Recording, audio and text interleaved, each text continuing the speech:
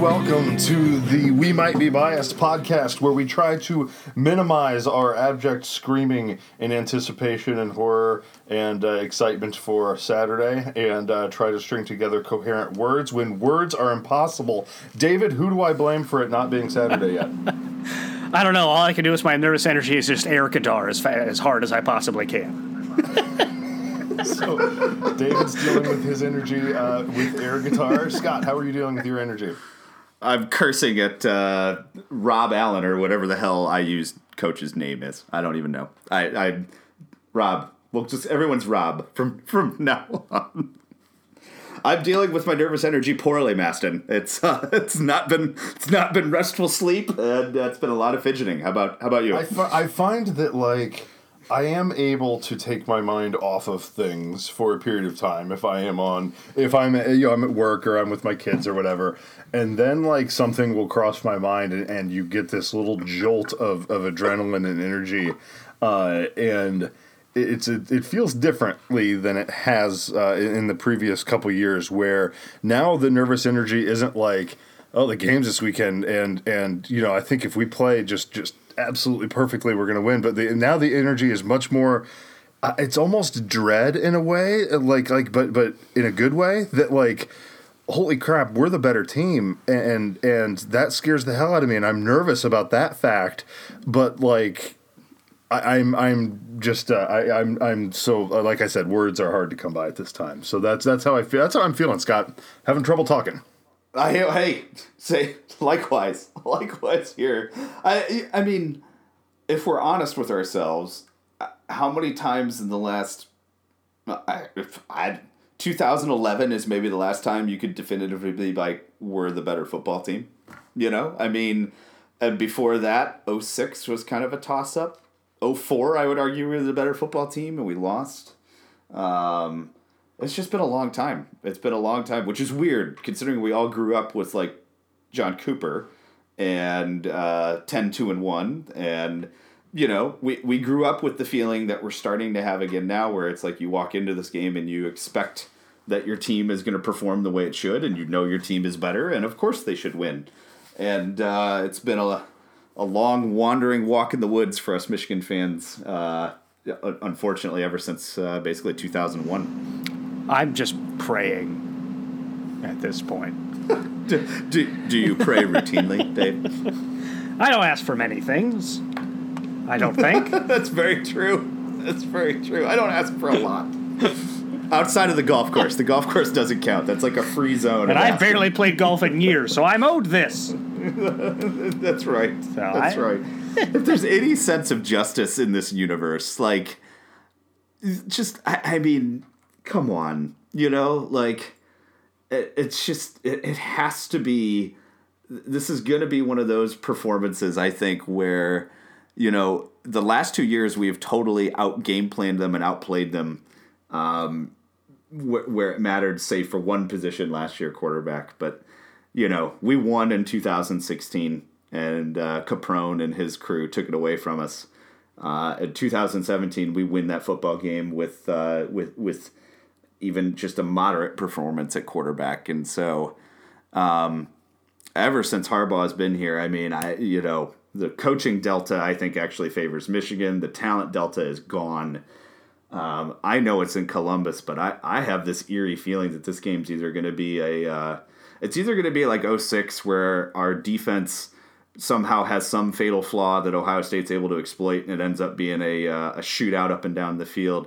I kind of have this eerie feeling it's going to be a lot more like 97, where we truly do have the best defense in the country, and we're just going to squeeze them to death. And I don't know. That's the feeling I've got standing here right now. I know that sounds silly. I know there's a bunch of Buckeyes busy trying to cross out M's and missing half of them on Twitter, who are going to probably tweet about, what's it just seems like so much effort when every time they miss one, and it was already it's so dumb. Predictable. But if you're going to do it and not even get it right, what are we doing here?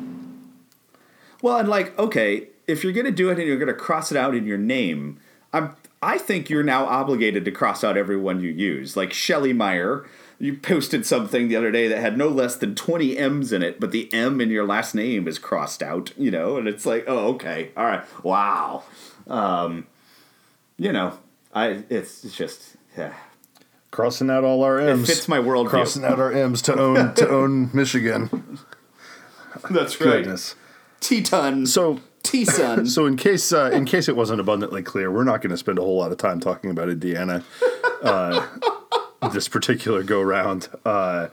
Indiana happened, which is good for Indiana because I don't have anything nice to say about Indiana after this game. Well, I was so surprised because previously I had not thought of IU as being particularly dirty. In any meaningful way. I even somewhat liked IU and was happy that they were getting some modicum of success, some version of success in the football field. But goodness, what was that? That was Braum-esque or Narduzzi-esque. I mean, it was. It should be noted for people who don't know Scott. Scott has an irrational hatred of Purdue. Okay, and it transcends things. And David, I don't know. You may agree with him. I don't know, but I don't consider Purdue to be a dirty team. I can't muster it for Purdue. Right. I will say last year, there's some about Indiana schools, I guess, that just want to try to put out linchpin players for Michigan. But this has been since I've known Scott, which has been since kindergarten. I don't know. I wonder if it goes back to the Purdue Ohio State game in 2002 that he was at. And they just told that story. We've told that story on the podcast. And I wonder if he's just never forgiven them for that, because otherwise, Purdue hasn't really done much to Michigan, at least. Braum-esque. I was going to say maybe a D'Antonio-esque kind of thing. Now I'm gonna take 2 seconds of each of your time and walk you down memory lane for last year. And I know none of us wants to remember last year, but let's recall that was Purdue's first sellout in God knows how many years when Michigan came in, and that they were the trendy pick to win that game by a lot of people who have no idea what they're talking about. And they actually showed. So Ashna and I went. And it was unbelievably warm, and they on the telecast. So after the game, after we've won, they show Braum in the locker room pregame, and he's giving a speech where he's so fired up that he breaks a chair in front of his team. Oh no, it was a chair. You're right. It was not the whiteboard. It was a chair. It was a chair. And his team proceeded to go out and get 2 guys ejected for targeting. A third should have been ejected for breaking Wilton Spate's back on a dirty play, and generally just played like horses' asses for the entire 60 minutes of football. And that's Purdue as far as I'm concerned at this point in time. You guys don't remember Joe Tiller onside kicking down 40 points in Ann Arbor towards the end of his career? But he remained down 40 points, so I just couldn't. I can't. He did. Yes. It's just the general wrongness. I'm just going to try that, I guess. Okay. That was one of my favorite. We're going down a Purdue rabbit hole, but one of my favorite subplots of his career at Michigan was Roy Roundtree roasting Purdue every single time they played as a former commit, and the Purdue fans just getting just as salty as their little engineering hearts can get about it. That's right. Was he the genesis of the snake oil salesman? Oh, comment? Absolutely, he was. Yes. Outstanding. So I've attended enough Purdue sporting events that's I have been fortunate in my life to attend a number of events in a number of different venues, and I have found Purdue to have a very inflated sense of who they are in the landscape of college athletics, and it's really it defies explanation. It defies explanation. Yes, it does. So, it's anyways, shockingly. IU played what I thought was a pretty dirty game. I think they were outmatched and they knew it. And Allen jumping around the sideline at halftime like he'd won something was infuriating. Pat Fitzgerald. Yes, it was Pat Fitzgerald. Except without the credentials of actually probably being a very good football coach. To back it up, Tom. He's a middle school coach. He is. He's middle school level. And so you had the play that Chase gets hurt on, And I'm not sure when the actual injury happened, but that was a dirty hit. They did the same thing to Gary a couple plays later, right? To like 3 different players, the exact same. Yeah, I was going to say. So he did basically. He did it to Winovich. He did it to Pay. He did it to Bush, and then they did it to Gary. And I saw a bunch of keyboard coaches on Twitter and online saying, "Well, that's how you teach offensive line. Yeah, you keep them down. That's garbage. No. That's a personal foul." And they linked a video. That's a personal foul every time. Like every time. And I saw a video linked somewhere else. I forget where on one of the blogs that showed like what it looks like to keep a guy down, and it's basically just like a shove to let them know that I'm still there and on top of you, and if you try to get up, I'm going to plant you.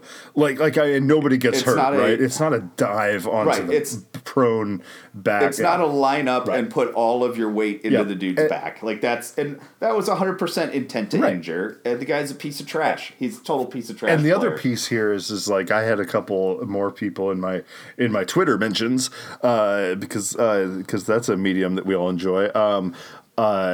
They were saying that the kickoff targeting was like that's just physical, football. And to me, it's like it's not the fact that the guy got lit up on a kickoff. It's the fact that the ball carrier was right there, and that player that lit him up made no attempt to go for the ball player and was the ball carrier, and was just looking to light somebody up. Right? I mean, not only that, that wasn't like running through a block or taking out a blocker. That was looking at a guy's helmet, launching yourself and hitting his helmet with your helmet. Like that is the play they're trying to take out of football. Yes. It was 100% premeditated, and it was garbage. I mean, he is very, very fortunate that Berkeley Edwards got away with, quote, only a concussion and a separated shoulder. I remember when Zia Combs was down against Penn State in 2002. That was the corollary that I had as well, was Zia Combs. Yeah. And it looked terrible. And this was as shocked as I've seen the crowd at Michigan Stadium over an injury in all our years of going there. I mean, it was, and I'll be the first one to say they showed like 2 replays and didn't show any more, and it got heated. I mean, there were IU fans that were leaving in the opposite end zone. They actually had one get kicked out. It was. They're very fortunate, I think the IU fans are, that they didn't show the Winovich hit on the Jumbotron, because you're a 5-5 football team who has no relevance in the conference whatsoever, and you're taking cheap shots on the preeminent flagship of the conference. So it was really infuriating. That's probably enough on IU, I guess, but it was maddening. It was an annoying game. It's always annoying playing IU. I don't know why they play us so well, or at least they have over the last 5 or 6 or 7 years. But I guess they always have, right? I mean, going back to Wangler to Walker, right, and Lee Corso on the sideline. And I'm fine with it being a close competitive game. I have no problem with how they've played the games the previous years. This was extracurricular stuff after the whistle. This was. Not a single guy on their team got down on a knee when Edwards is being treated, and they're cutting his pads off and putting him on a backboard. Right. The only coaches that come out and check on him are Mike Hart, and I couldn't see who the second one was. But your program takes its cues from its coach, and that's where the personality comes from. And so their coach is he's worthless. He's in over his head. He's a mediocre coach at best, and if that's how he's going to play football, he's not going to be long for this world at this level. Right. Enough of IU. So looking ahead, then, guys, what concerns you most? Score touchdowns in the first half. Yeah. Score touchdowns. Put the ball in the score zone. I just want impartial officiating. That's all I want. It's sad that I feel like I have to ask for that, but that's what I want. Score. I guess to score me, touchdowns. I guess to me, here's my you guys could, and I'm sure this is a position that is acceptable to mock, right? But there's a general sort of karma zeitgeist ephemeral feeling about this game to me that exists, and And to me, Michigan has lost this game in every conceivable way to lose the game, right? We've lost in overtime. We've lost on a bad call. We've lost on a 2-point conversion that didn't go. We've gotten our ass kicked when we weren't good enough to be in the game. We've lost in every way. Like, our bingo card is full from the last 10 years. And what I'm worried about is I don't know that we've lost this game yet as the favored team, and the one where impartial people who are looking at both these teams are going, oh yeah, that one, the Michigan one, is much better than that one, the Ohio State one, and they're going to win the game. Like, we've not lost in that way yet, and that's troubling me. Just in the general feel and build up of this game, that scares the heck out of me. That's the one spot in our bingo card that isn't full. You got a twofer. We were better in 2016. You take away a couple dumb turnovers. We dominated that game. That was. I would agree with you, but I would argue heading into the game, Spate was hurt, and we had just lost at Iowa 2 weeks before. I don't recall us being favored in that one. I think we were absolutely the better team on the day, and that was a game that felt like we had to go in and play a perfect game, and we ended up going in and playing like a B- game and still won, despite Caprone, giving JT Barrett the first down he didn't get.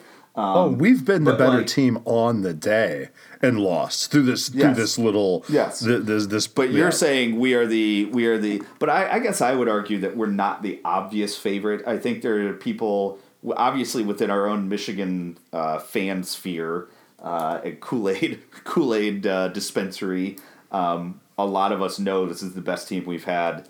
I would argue this is the best team we've had since 97. Yeah, it's since 97 now. I said that earlier in the year, and I think there was some discussion about that. But yeah, I think it's the best since 97. It's got to be, right?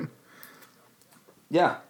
In terms of most complete and overall, 2004, 2016. But yeah, anyways. 04 was good. 06, we had the fatal flaw defense in terms of corner. In the corner. But I don't know. I don't get the sense that everyone in the country is expecting Michigan to win this game. Oh, I think they are. I think quote, everybody unquote. With a pulse, pretty much, and who watches college football, and myself included. And I guess that's what makes me so antsy about the thing. How are people thinking that? Have you watched both teams? Michigan last won in Columbus in 2000. In 2000. 2000. And I understand that we have watched I was in Ohio middle State school. Play, okay, I'm playing devil's advocate here though. They're still 10-1. They still have the number 5 S&P offense in the country. They're at home, where we haven't won in 18 years. For various reasons, but I don't think that there's an overwhelming.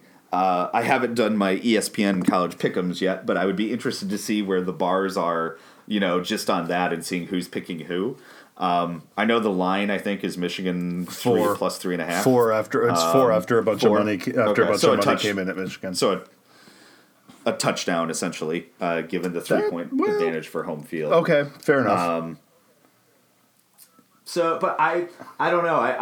I've also done a very good job of, I really don't want to hear what Robert Smith and Joey Galloway and a bunch of other people whose opinions don't matter to me have to say. So I have been burying myself in WTKA and MGO blog, and I'm just drinking straight Kool-Aid this week. No. So I haven't paid a whole lot of attention to what other people are saying. Anybody who's got a set of eyeballs on them have looked at these two teams and said one of these things is not like the other, right? I mean. I think you can say that, but I think you can also follow that statement up with that doesn't mean Michigan wins on Saturday. I personally think it does. I think all three of us would probably say that. It'd be cool if it did. I think it sure would be, but I think there's a lot of people who would say, but they still haven't won there in 18 years. And Lord knows, especially over the early part of that run, we were the better team a couple of times and went in there and choked on applesauce, unfortunately. I would even argue we're the better team in 02, but that's bringing up bad memories. So I just struggle. That was the that was the Braylon Edwards offensive pass interference year. I mean, admittedly, I'm the same guy who just said that Indiana wasn't going to move the ball at all, and they moved the ball at least the second best against this defense as anybody has last week. But I struggle on the flip side. Like, I think Ohio State's actually going to be able to move the ball a little bit. We're going to get a ton of tempo in our face, and we're going to get a ton of quick throws and quick outs and things like that. And we're going to have to make those tackles. Whether they can score, whether they can go the length of the field, I think is a good and honest question. But like, I do think that between the 20s, anyways, they're going to be able to move the ball.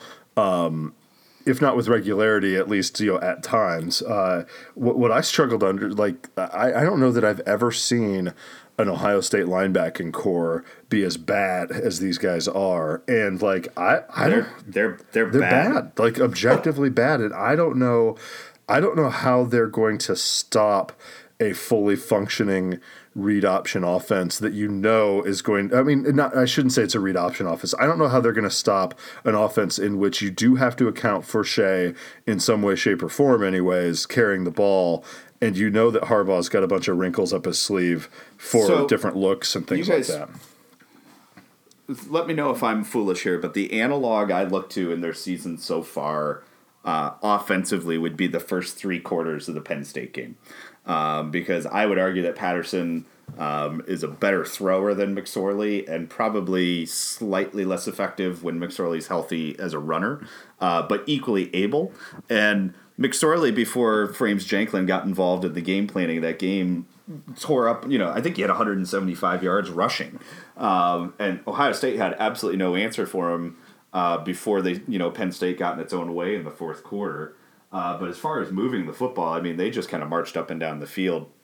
I am not worried about us putting the ball in the end zone. I know that we've had some red zone issues these last 2 weeks. I chalk that up entirely to keeping the reps on the offense and delivering your starting quarterback to the game for the first time since Denard in 2011. So that was the priority, and they accomplished it. I am not worried about our efficiency in the red zone at all.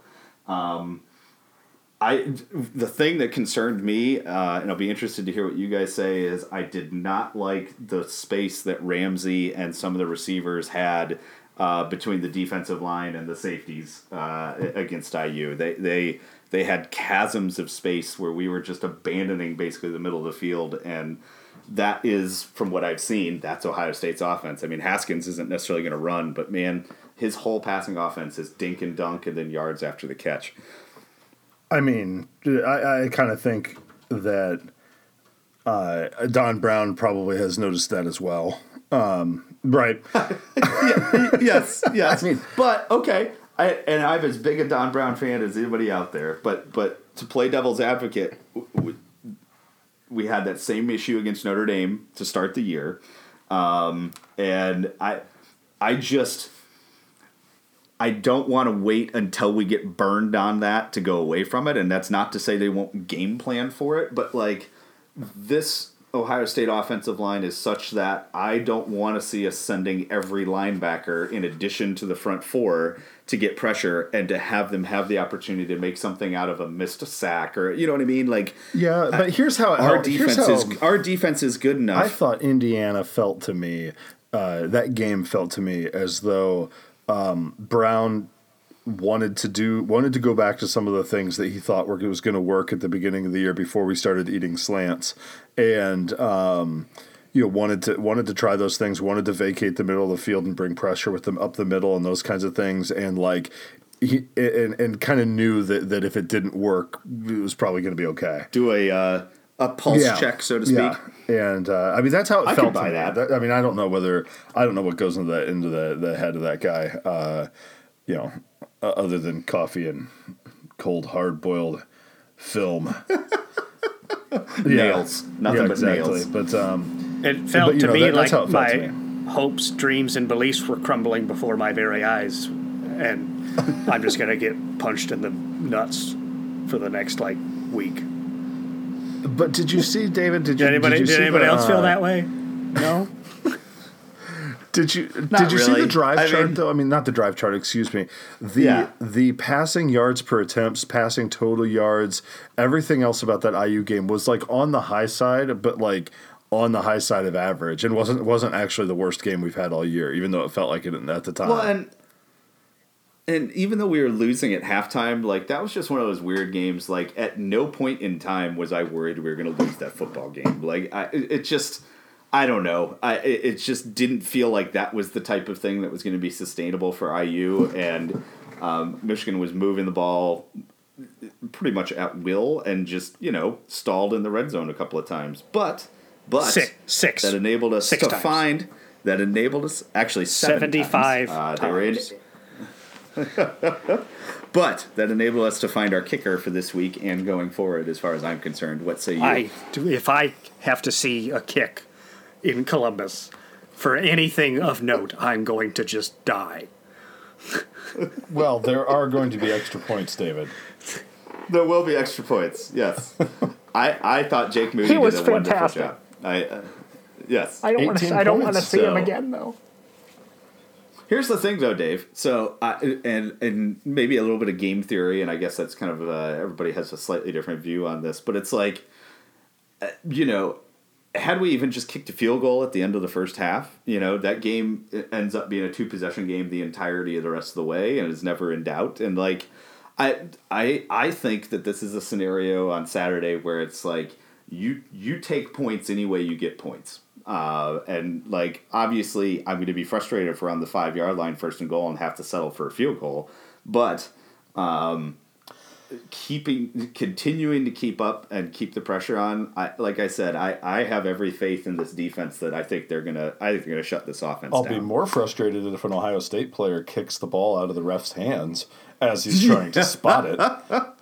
And admittedly, I get it was a litany of errors on Michigan's side of things that led up to that moment. But, like, that moment still happened. That still doesn't affect how you... Right, Like, that still doesn't affect... Well, and that's the O'Neal crew, isn't it? Yes. Like, how about the explanation Harbaugh got that says, well, he didn't mean to. Oh, I didn't mean to be offside. Oh, I didn't mean to interfere with the guy. Like, get out of here. These guys, they're so incompetent. And it's like...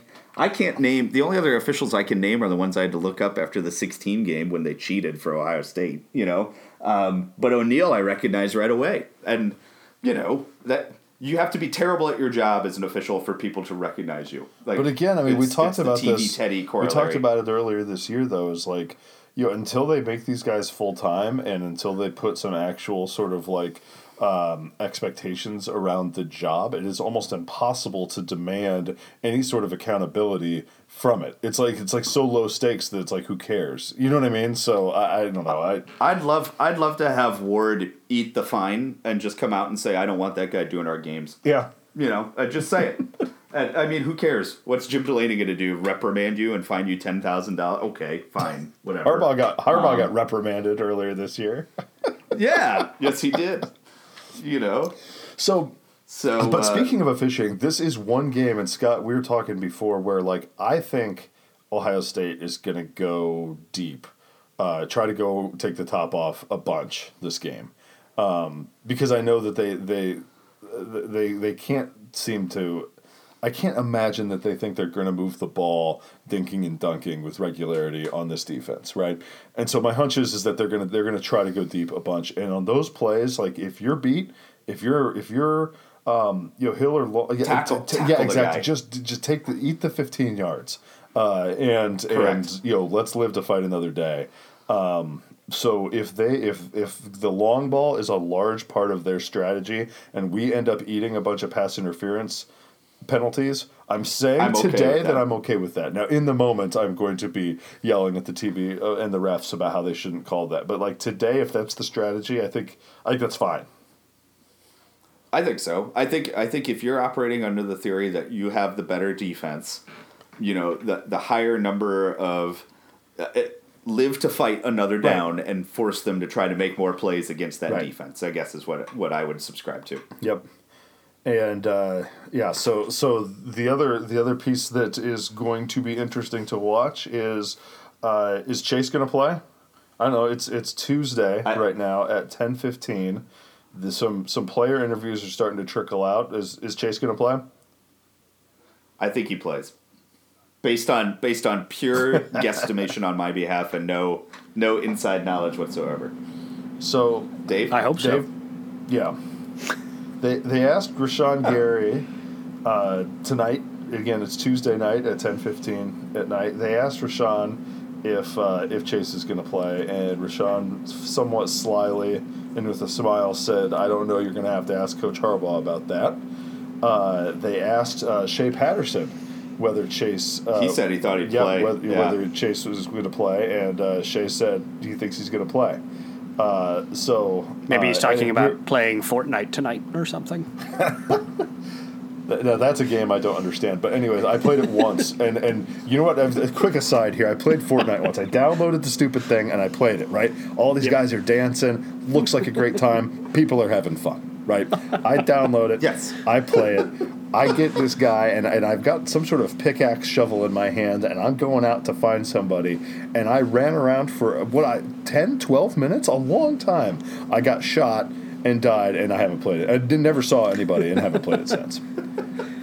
Yeah, I don't know what these kids are doing with this Fortnite game. I have not tried it. It looks terrible. It is terrible. It does. It's no COD, I'll tell you that. Wolfenstein 3D. I've got bad news. Call of Duty has a mode like that now, so... I don't mind the mode. That's fine. I don't care. But when Call of Duty first came out... But why play it on this janky... You can build stairs. There were people building stairs. I ran towards the stairs and I got shot. Yeah. Anyways. Anyways, I completely lost my train of thought. Oh, yeah. So Chase... I think Chase is going to play, I think. And it almost kind of hurts him... in a way that, like, first of all, I hope he does play, for obvious reasons. And we were talking before we got on tonight that, like, before at least it started to get a little bit more optimistic, I was almost having trouble getting excited for the game because I felt so bad about Chase getting hurt like that. And I'll be honest, like, I haven't really been as connected to a football player anyways. Basketballs, there have been several where, like, since probably Denard, where like he went down and I was legitimately bummed out for the guy, and felt very, and it affected me. I was bummed out. I mean, I wasn't crying or anything, but it was. I mean, I'm still. Well, I mean, empathy. Yeah. My old friend. But it was so. I was having trouble getting up. He came back. He came back for this. And for him to miss out on the culmination of it because of some cheap shot, just dirty play, just sticks in my craw, Right. And like you said, he's the reason we have Revenge Tour t-shirts. And, I love that that's a thing. I love that it pisses other people off. It's the most innocuous thing ever, and then you get to hear a fan base that, has far more atrocities to account for that are like, oh, harumph, that's just unsporting, and you're like, okay, whatever. But, like, he's a talker, but he's not a dirty player. He's not a guy who goes out and, like, exemplifies that type of cheap shot mentality. Well, he's not, but he's not a Boy Scout either, which I kind of like. Oh no, no. But I mean, I guess what I'm trying to say is he's the motor on this team, right? Like he is kind of the. I would say Devin Bush is probably like the quiet leader on the team and what people look to, but like as far as like somebody who would speak for the whole team and everybody would be like, yeah, I'm right behind that guy. I think Chase Winovich would be number one on that list. So here's my concern for Chase is that, like, even if he gives it a go, and it looks like he does, like, the depth that we have at defensive line, it almost hurts him in a way because, like, if Chase can go, then that's great. But if it's like just even 90% Chase, like, I might rather have Kwity Paye and some other guys in there, then I think maybe we on rotate passing enough downs, that but... yeah. I think I was gonna say I think his ability to maybe not get overexcited and over pursue is going to be valuable in this kind of game too. Well, he's been prone to that a little bit. A little, but like not as much as a guy who's going to be playing there for his first time ever. Fair enough. You know what I mean in terms of like from an experience and everything else. Yeah. So I think even if he's not, he's not going to be 100%, but even if he's, 80% of what he's been able to do, I think you take his experience and his leadership and at least see what he's able to do. And then, like you said, we have the depth out there that like the drop off is not so enormous, but it's just you you would obviously vastly prefer for him to be on the field. What did you guys make of the Higdon guarantee? Man wants to win football game. I can't believe it. I loved it. It was the most.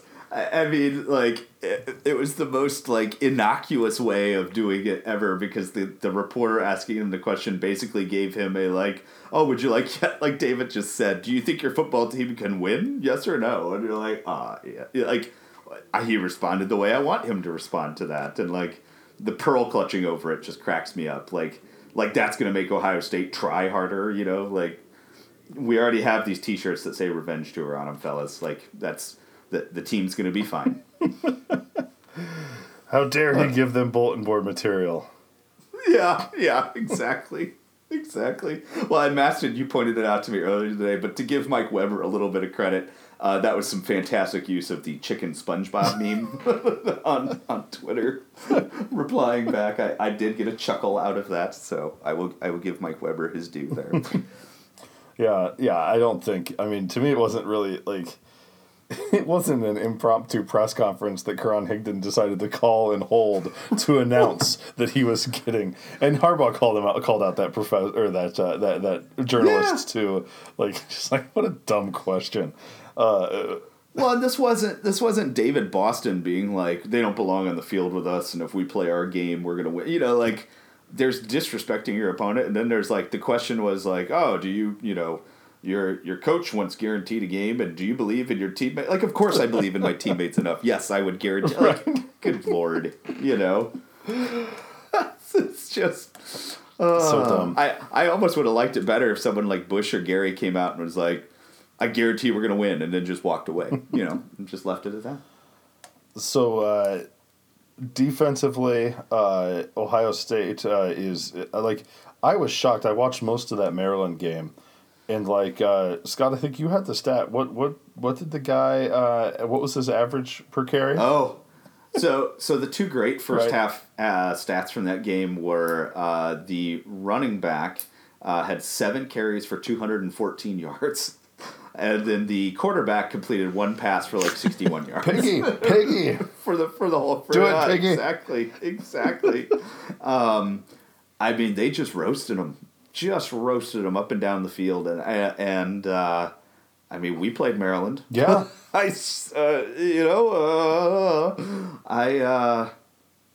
they're not. I mean, so I dug into the S&P Plus rankings again, like we have each week, and their defense. Like, if you look at the overall, they get their defense ranked 38th, but I honestly can't make sense of why, because their rushing defense is 68th and their passing defense is 93rd. And then if you look at their explosiveness metric, which is, I guess, essentially kind of a points per play per yard type of an evaluation, they're 123rd. So, like, they give up huge plays. They're not great at defending the run or the pass. They're apparently okay on standard-ish downs. But, like, how that all comes out to the 38th defense in the country doesn't seem to make a whole lot of sense to me, because the rest of their rankings are worse than that. So are they... I mean, I wonder if, like, on a down-to-down basis, they average out okay, but then they give up these massively explosive plays. That might be what you know it what is. I mean. And watching them, that seems to be what it is, right? Like the Minnesota game in the first half. I mean, Minnesota was able to move the ball through the air, but they also ran all over Ohio State and for like chunks of yardage, you know. And then you would have. I mean, they obviously still have a stockpile of talent.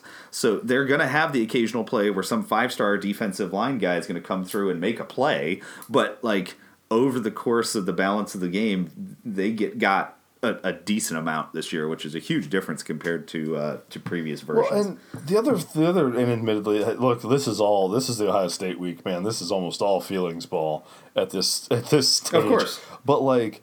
They are the most listless 10-1 team I think I've ever seen play.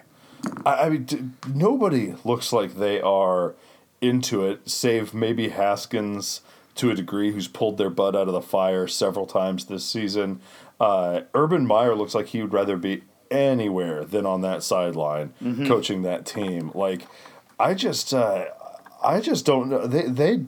whatever the definition of it is in a football team, they do not have it. And it just is so shocking to see the wheels coming off here, at least in one version of an Ohio State, one season of an Ohio State team like this. I mean, I haven't seen an Ohio State team look this bad. And yes, I know, still have a 10-1 record somehow, but like look this bad since that Luke Fickell interim year of 6-6. Yeah. Well, and to speak to David's point earlier, they strike me as the kind of team, talking about feelings ball, that if Michigan can get up early in this game and weather that initial crest of, they're playing at home and this is the game and everything else of emotion, if you can come out and put a drive together like you did against Penn State at home, and dictate the tempo of the game and get up early, this strikes me as a team that could crumble, because they're weak enough with enough weak spots that if we get them down and behind and force them, to play outside of what they want to do, I think they could be in trouble. It's a big if. It is a big if. It is a big if. But we've done it to other teams this year. I mean, our Big Ten scoring differential is almost 26 points per game, and the next closest is Ohio State, and it's 13, and that gap is like one of the biggest, I think, since they've been charting that. So I mean, this team, Michigan fans in and of themselves and inherently are self-doubters and loathsome and are only happy when they have something to complain about. This is an elite team, and an elite team can go in and win this game by more than just 3 points, I guess is my point. I mean, Ohio State's been in how many coin flip games this year, right? A ton. Penn State, Maryland, at least. I'm not even Nebraska. I'm not counting what's it called as a coin flip game. Purdue. They just got their ass kicked that game. They just got whooped in that game. So they've been in at least 3 that I'm recalling, again, just off the top of my head, coin flip games this year. Well, Maryland. That's what I mean. Yeah, they had Penn State, Maryland, and Nebraska. And each of those were, I guess you could call Penn State a mid-season game, but like they've not gotten better over the course of the season. They've played a slightly better teams, and every time they go out there and play, they look worse. And so, like... Yeah. And so they've come up roses on all 3 of those coin flip games, but I think very easily this is a 4-loss Ohio State team. Whereas, like, I think you could say Michigan has won exactly 1 coin flip game, and that was Northwestern, right? And everything else has been an absolute beatdown. Even if the scoreboard didn't reflect the nature of the beatdown, because I kind of thought that they played the best against Michigan State, and the scoreboard ended up being a little bit closer in that one. But yeah, so I mean, all this is pointing to the fact that like I don't think Ohio State's got the guys on defense. I think Karan Higdon's going to have a big day. I think Chris Evans is going to have a big day, and I think those receivers are going to be are Peoples-Jones and Gentry. Like, I don't know how Ohio State matches up to this Michigan team, defense to offense, and like that scares the heck out of me that I'm even thinking that way.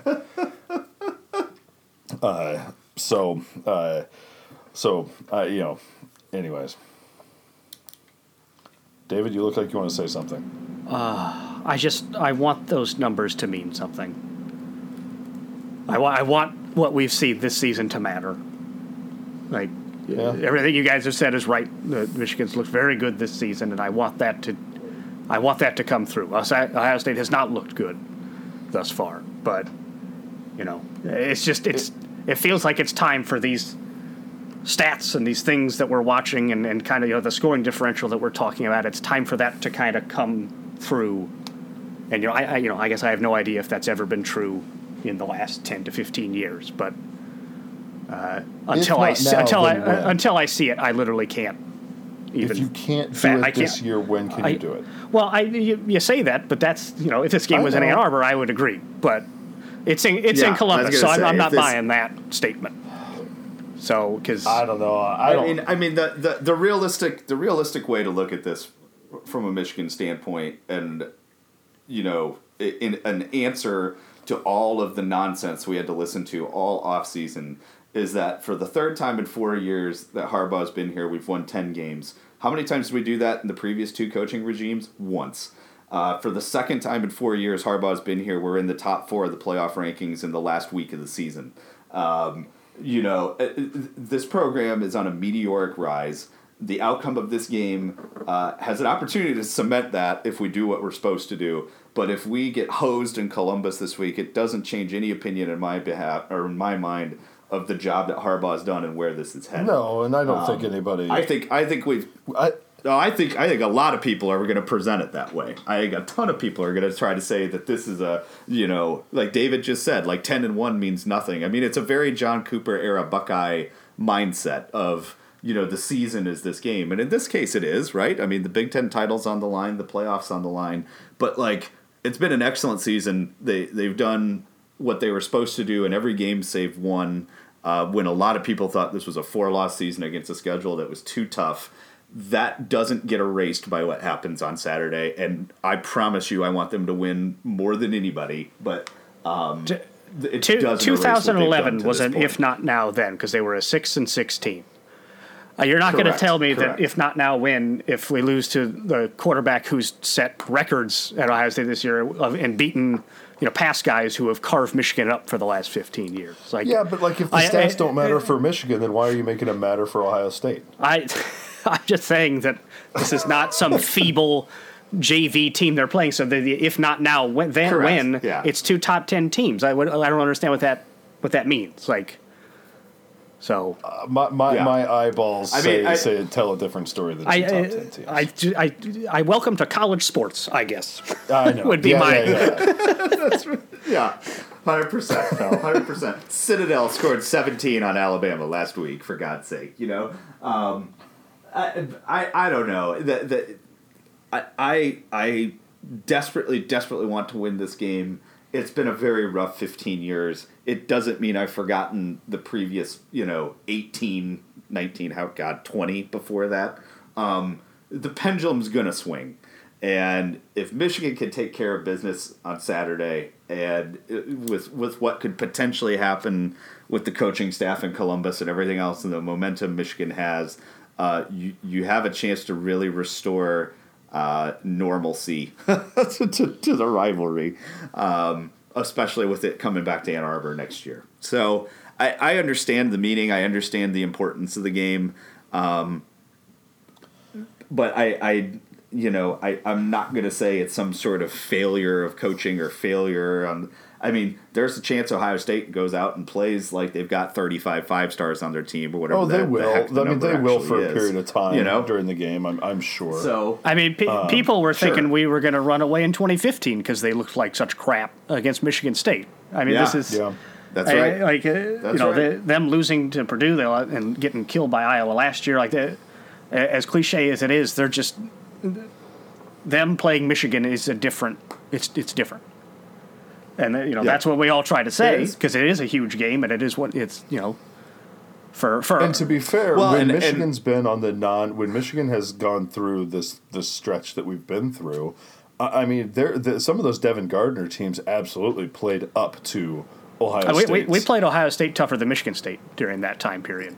Easily. Right. Oh, absolutely. Right. But the difference here is, and Scott and I we talked earlier this week about this, is before it felt like Michigan had to play the perfect game. And going into this week, it was, you know what? We've got a shot if we go in and play the absolutely perfect game. This year, for the first time, it's in a long time anyways, I think it's Ohio State saying that. And not Michigan. I think Ohio State's going to have to play the perfect game, a game that they have not demonstrated the ability to play this year yet in order to beat Michigan. And I'm not saying they won't. They might. They got the horses to do it, Lord knows. But they have not demonstrated this year that they're going to be able to do that. That's the one thing that, and it scares the heck out of me that's where my brain goes. But that's where my brain goes on it. They for the first time in a long time, and it's not. It's very. I'm going to say this, and I'm going to give you the thing that makes it kind of funny. The fact that they don't have a quarterback who's going to take off and just rip you up has totally changed that team. I don't watch anything they do on offense and see anything that makes me worried about how are we going to match up with that on defense. I just don't. And I know that Dwayne Haskins came in and played the game of his life last year against us. This is a different defense. And I just think that unless they are if he is on and he's going to be throwing into tiny windows with no time to do so, then more power to him. But I just think that the way that we match up, I would agree with what you say about they have to play I don't know about the perfect game, but they're going to have to play their best game of the season. And obviously Michigan can't come in and sleepwalk through this game. They're going to have to play very well as well. But I hear you in that the roles are reversed, but we're like David said, we're not talking about a 6-6 Luke Fickell team. We're talking about a 10-1 team. I would say though that since Harbaugh's gotten here, short one half of really terrible DJ Durkin defensive coordinating, we have outcoached them since Harbaugh's crew's been here. I from a game plan standpoint, I have zero concerns. I think Don Brown knows what to do with this offense that he's going to be facing. From a coaching standpoint, I don't really have any worries heading into Saturday. Well, that's terrifying too. I know it is. Well, and I would assume we can't get the O'Neal crew because we just had him, right? So we can't get the O'Neal crew, which is great. Did you guys see the tweet on him, by the way? There's some Twitter account that follows ref performance, and he has a statistically significant outlier of, since they've been tracking games, the underdog in his games cover the spread 60% of the time, which is obscenely higher rate than every other official that they've tracked. And so there's this fun little how long he's on how the long tape. do you think Las Vegas folks have known about that little statistic and are now livid that probably it's out since there? before there was Twitter. Yeah, exactly. Damn it, guys. I know. But no, I mean, back up into the ephemeral sort of feelings ball of this whole thing is the other thing that just pisses me off about Ohio State so much is that over this last 10-year, 15-year run they've had, you want to talk about coin flip games, every single time there's been a coin flip game between Michigan and Ohio State, that coin has come up Ohio State. And just knowing my 35 years of watching sports, I assume I was watching sports as an infant, I suppose.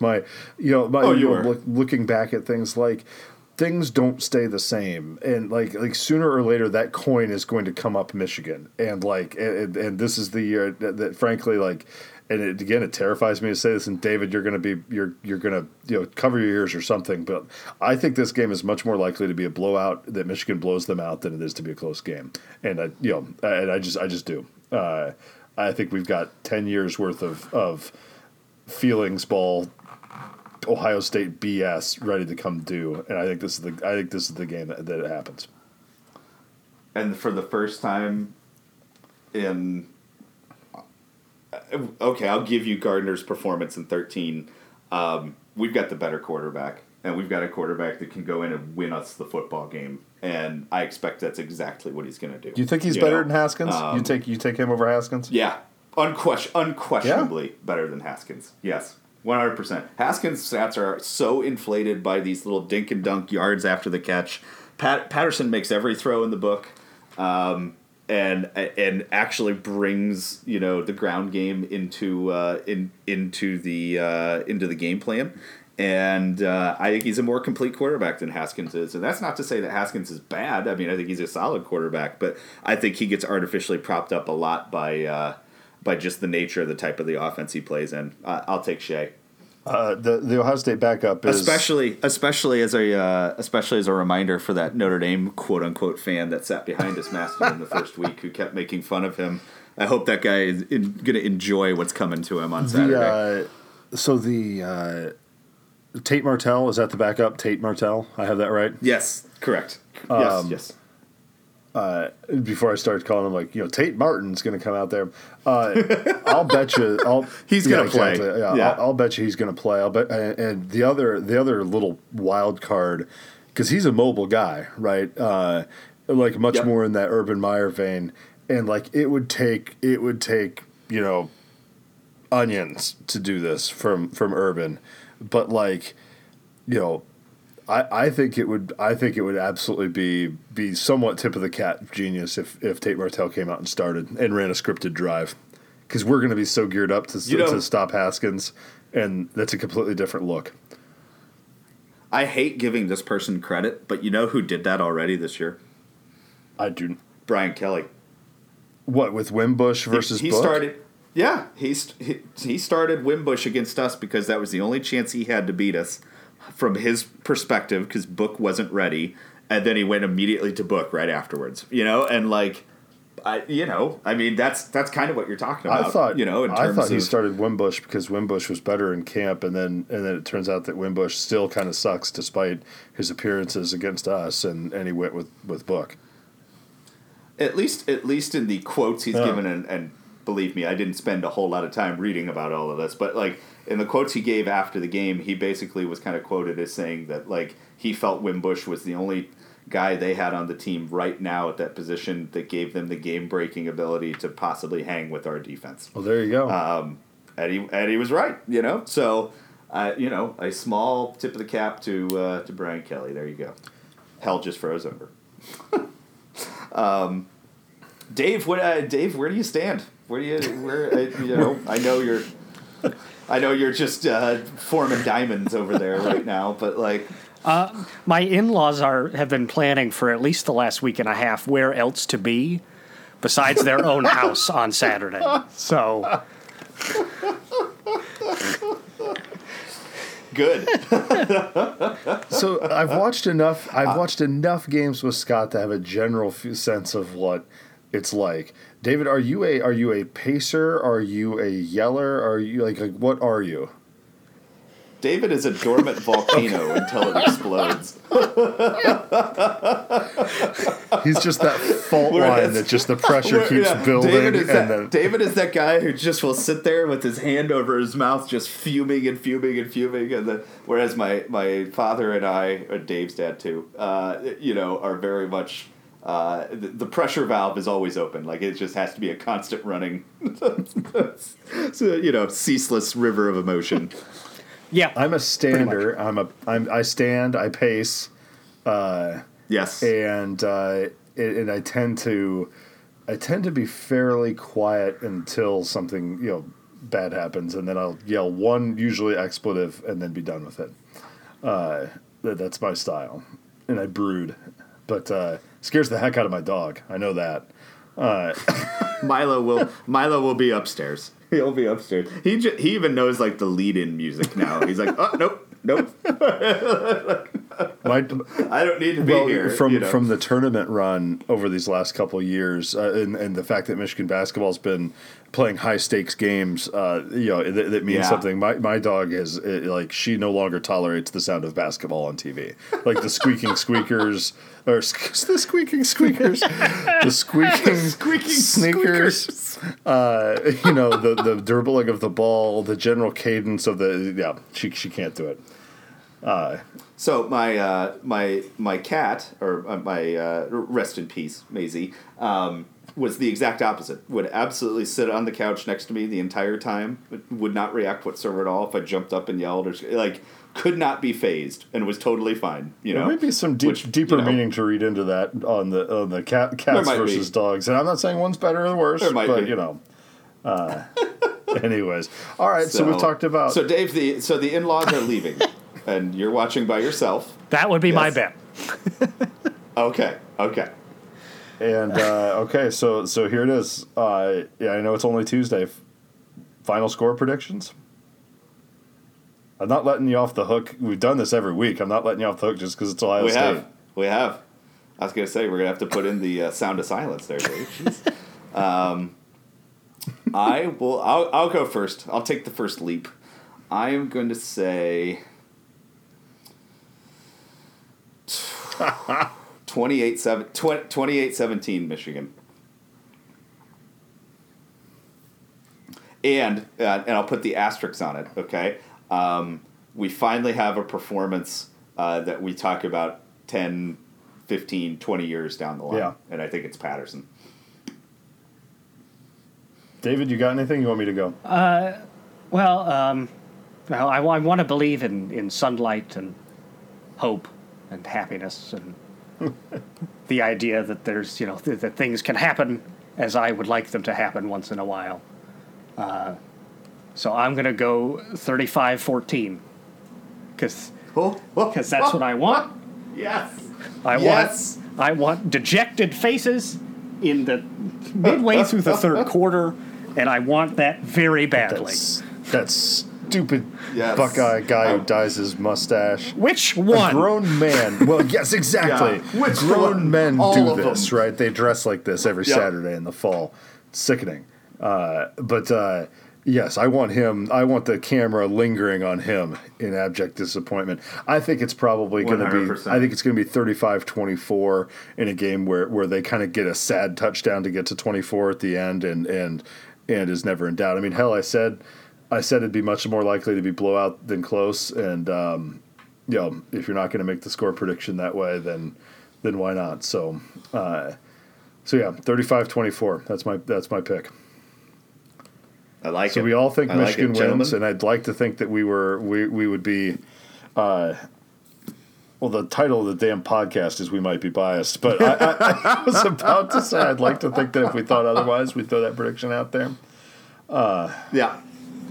All right, let's try to keep it together here, boys. Please. Godspeed. Guys, God bless your cotton picking maize and blue heart. Please. Have a wonderful Thanksgiving, guys. Have a wonderful Thanksgiving. Anyone who's listening, friends and family who are listening, and let's go blue. Let's kick their ass. Happy Thanksgiving, man. Happy Thanksgiving, and go blue, and let's do the damn thing.